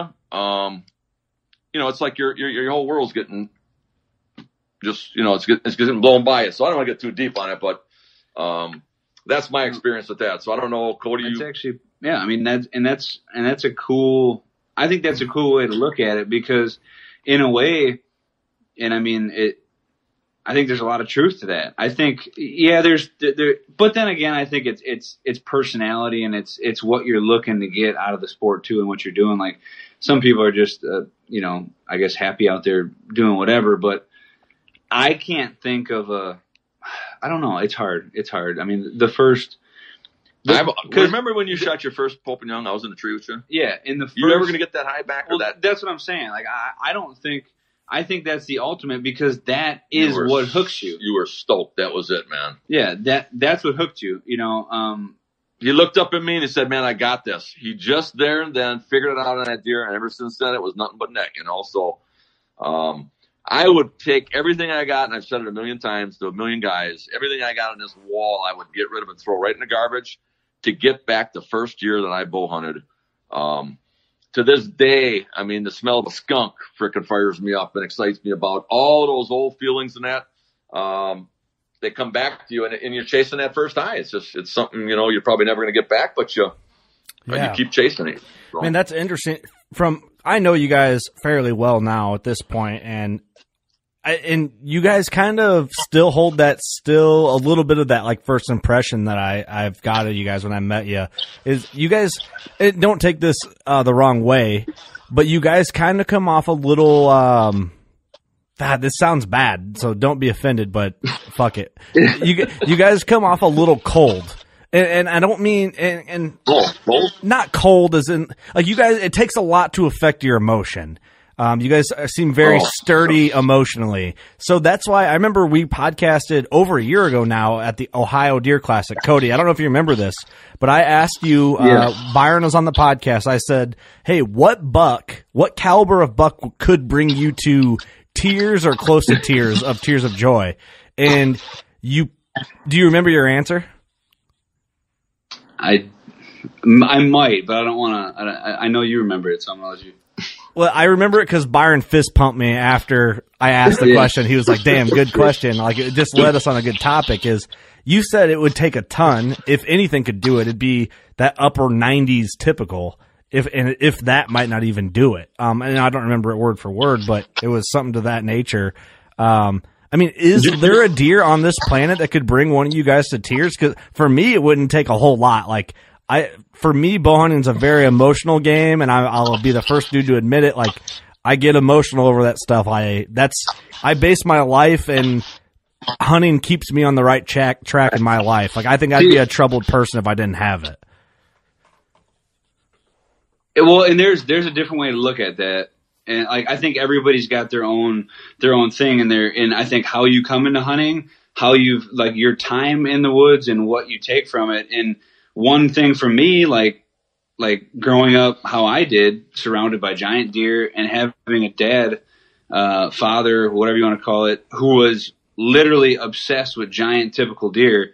It was just always something that like, and I don't know, maybe I don't even like typicals. Maybe it's just been ingrained into my head that much, but it's like, that's just been the holy grail to me is like, cause I know your life's mission has been pretty much to kill a new world record, which is a 205 typical and 204 change, yeah. Something. So like, that's something that I always like attribute to was like the top. Like I'm thinking, okay, well, if that's what Dad's chasing, that's got to be like what it is. So I mean, I don't know. So that's why that's my answer. But Dad, you might have. I've been in a game with two bucks that I think would beat Mel's frickin' record there in Illinois, and I failed. I mean, I've been in that game, and to have an opportunity at two that I think that would have netted over that thing in a lifetime is a lotto. For me to think that it could ever happen again. I mean, you talk about a needle in a haystack. I just was talking about this with somebody. This ain't even genetics lining up. This ain't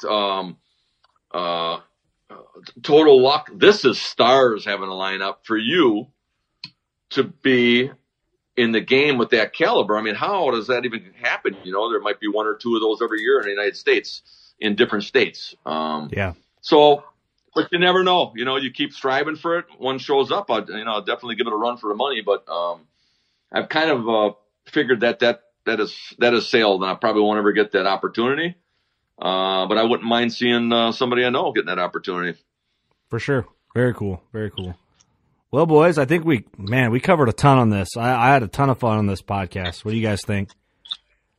Yeah. As long as you hit the record button on this, we're in good shape. Oh shit, I forgot. Damn it. That's something I would do. We're good. And thanks to the customers for those questions. I love to answer those. I wish there was somebody around to answer some of mine years ago. So. Yeah, that's actually an interesting point, man. If you look at today's day and age, like with podcasts and internet, and man, take it back to 89, fucking, or I mean, you know, barbaric, man. Take a even a trip. Honestly, Kurt, even like, you know, we're not that old, but if you take it back 10 years, this bastard's old. I mean, like, you know, take it back 15 years. Take it back to when we started hunting. I mean, or, you know, when we got involved VHS, in man. That doesn't seem like a big deal now, but. Take it back to when you could shoot a bull at 20 yards and actually have a 6-inch arc and shoot over the top of a limb and drop it down in a deer. Those days are gone. Yeah. That's how slow they were, the compounds back then. Yeah, it's messed up to think, Cody, that we look at, no offense, Andre, but like you're an OG of the industry. You know, you're an original a pioneer in this game. You know, and I guess when you're all old and decrepit and can't do it anymore, and then we're the next old dudes, like there's going to be cats behind us thinking that me and Cody are washed up and they've been doing this stupid podcast since 2020, 2019. What the hell? They're old. They're old news. So what will you associate your first hunt with? Like I mentioned, mine was skunk. Back then, everybody used skunk as a cover scent. So that smell brings back good memories of my first hunting. Is it the experience? You said your dad took you out. Was it, what is your first high per se with the deer hunting? For me? Yeah, you. Man, I started, so I didn't start bow hunting right out the gate. I think it would have to be a little bit of, man, that's a tough question. That's a layered one for me. It more probably just like on the emotional feel of like going out with my dad when I was a youngster, man, and like didn't have any idea, and just like laying on a hillside in a camo sleeping bag, like just hoping for the unknown of a big buck that I watched on a VHS tape when I was young, man. Like, and you knew at that time this was going to be something that you would probably do the rest of your life. Then that it was that much of a thrill to you. Yeah, I think so, because I got so into it so young, and I really had no reason why I did. You know, like I just, for some reason, I felt like it just drew to my soul a little bit. And then like my dad was into it just the same way. Yep. So then I just felt like there was no turning back. And then year after year, especially once I asked for my first bow for Christmas, and I thought it was a stretch to ask for one, and then just getting into it and then killing I hunted 3 years with a gun. Only shotgun hunting in Illinois, never killed anything. My second day bow hunting, I killed my first deer, and then I just knew like that was my thing. It was my So that was probably it there to start. That was a very good question. That was deep. Yeah, I like it a lot. I'll give you some props. So do you want to elaborate on that? Or? Man, I think, yeah. I mean, I don't know. Are you asking me? Is that what you're saying? Yeah. I think I know what it was, but no, I think you'd be surprised. So mine actually isn't. I don't think it's actually has anything to do with hunting per se. So what drives me is actually, like, you know, you smell skunk, and when I hear John Denver, I just think of like these old times, like not hunting, but I was like taken in this old little Toyota pickup that Dad had, like out to the farm to this property that he had to like put corn out for deer. Like every night after dinner, it was like we'd go glassing. And dude, I'm telling you right now, Dad only owned 2 fucking cassette tapes. One was John Denver's Greatest Hits, and the other one was the Eagles. And those 2 tapes were the only 2 tapes in the little truck. And they wore them out, brother. And yeah, and we wore them the hell out, that's for sure. And when they, you know, you'd pop it out, flip it to the other side, and then when they got so wore out, like Ma would just get them a new one, and it was the same tape. So I think early on, like, it was just something that, like, it was something that we always did, and I knew we were out looking for deer. I didn't know, like, what, like, I didn't understand it back then, but. Well, see, I didn't have that, so that's why I asked you guys. I didn't have a dad that hunted. I took up a lot of stuff on my own, so I was just curious of what the, you know, that's a big part of it. When I started fishing, same thing. I had an uncle that did and did some stuff with him, so that was a good experience. But Yeah. Well, think about now I didn't know that, so. with kids that are, I mean, I don't know. I'm just assuming kids that are between the ages of, I don't know, 10 and whatever, high school, college, whatever, or when they start listening to like podcasts now, like this podcast, Working Class, whatever podcast could be one of those things that brings people back to what got them into hunting, which is crazy to think about right now. But Cody, I do like how you bring that up because it's like those little things that, Andre, you probably never thought about those 2 cassette tapes until he said that. No. But that's also why, like, I know Cody and I, we've had a lot of like deep conversations about hunting and the community and things that surround hunting. And I take a lot of things personally because hunting to me is such a deep rooted, like mental and an emotional thing for me. So there's certain things that I believe in so hard that like nothing can steer me off of it. Like disrespect to whitetails and stuff like that is a big deal to me. I take it very personally, and it bothers me to a deep level when I see people that don't respect them in a way that I do. I think because of whitetails, that's the centerpiece of this whole thing, has really routed me to be a better person in the long run, and has honestly probably kept me out of trouble for a lot of my youth when I was a reckless BMX kid. Sounds kind of crazy, but that's what I got to direct it to. Well, we were out looking for sheds just the other day, and I came up on in a ravine out of the wind. Snow was last week when all the thaw was coming, and you could hear. I just took a couple clips of the sound of a crick, and it brought back the memory of when you were a kid in the spring, ready to go fishing and stuff. So those things are rock solid, and it's. I just remember thinking, man, it's been a great freaking life.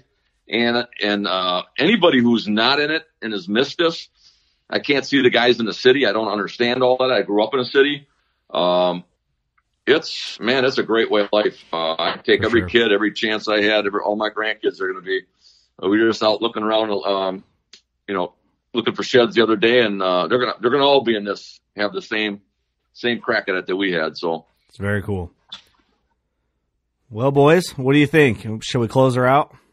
Sounds good. I think that's a good wrap. Get some addresses, get some sizes, and let's get some of these questions that were answered. We appreciate it. There were some good questions, good topics, I think. Yeah, and like we said before, every few episodes, we're gonna kind of circle back and do one of these type where we just kind of dive into listeners' questions and answer some of the stuff that you guys directly want to hear and specific. And then Kurt mentioned too that we're probably going to try and have a format where we're literally letting everybody know what we are doing as deer hunters at all the different times of year, right out throughout the spring, summer, and right into the fall, right? So a little bit of that'll be touched upon, everyone. I think so, man. I think once this whole virus bullshit fades out and hopefully everybody makes it out okay, that, we can dive in and get back together in person and do the video series and chip away on a mission with this podcast to help people. So, yeah. Awesome. Yeah. And don't forget, Pocket Arms now available. Any of the products, you want to go check it out, www.lonewolfcustomgear.com. And I think you guys are going to be really excited with the quality of stuff this year. We're really working hard to get this stuff up and running, and hopefully, like you said, this virus thing will be out in plenty of time where we can get our stuff and get our equipment, get ready to go, and that's what we're doing now. I've never gone out and set up tree stands for. There's a couple of spots I've always wanted to hunt. I'm going to go out now and I'm going to trim them up and just get them ready to go and clean out some spots now, even this early. So, for sure. Well, then I guess my closing is do remember that the stand is called the DS.5, not the 2.0. Yeah. And I got to ask this because we plug it on the Working Class one. So if I'm throwing myself under the bus, I apologize. Does the code WCB work on the Pocket Arm? Yeah. All right. The code WCB works on anything on the Custom Gear website. Okay, there's a little bit of incentive to get on there and make that stimulus package is hitting. What are you going to do with it? You're still working. Yeah. You got to make a purchase. Yeah. Get some of that free money. That ain't free. Yeah, I mean, people that are laid off, I feel for you. So hang in there. All right, well, I'm gonna close it out with "Go shoot your bow" in working class fashion, so I don't have to howl, and I'll let Cody and Andre close it out. However, I will not pick up my bow till next fall. Okay, perfect. Yeah, that's probably legit. Yeah, man, go out there and find some tiny sheds.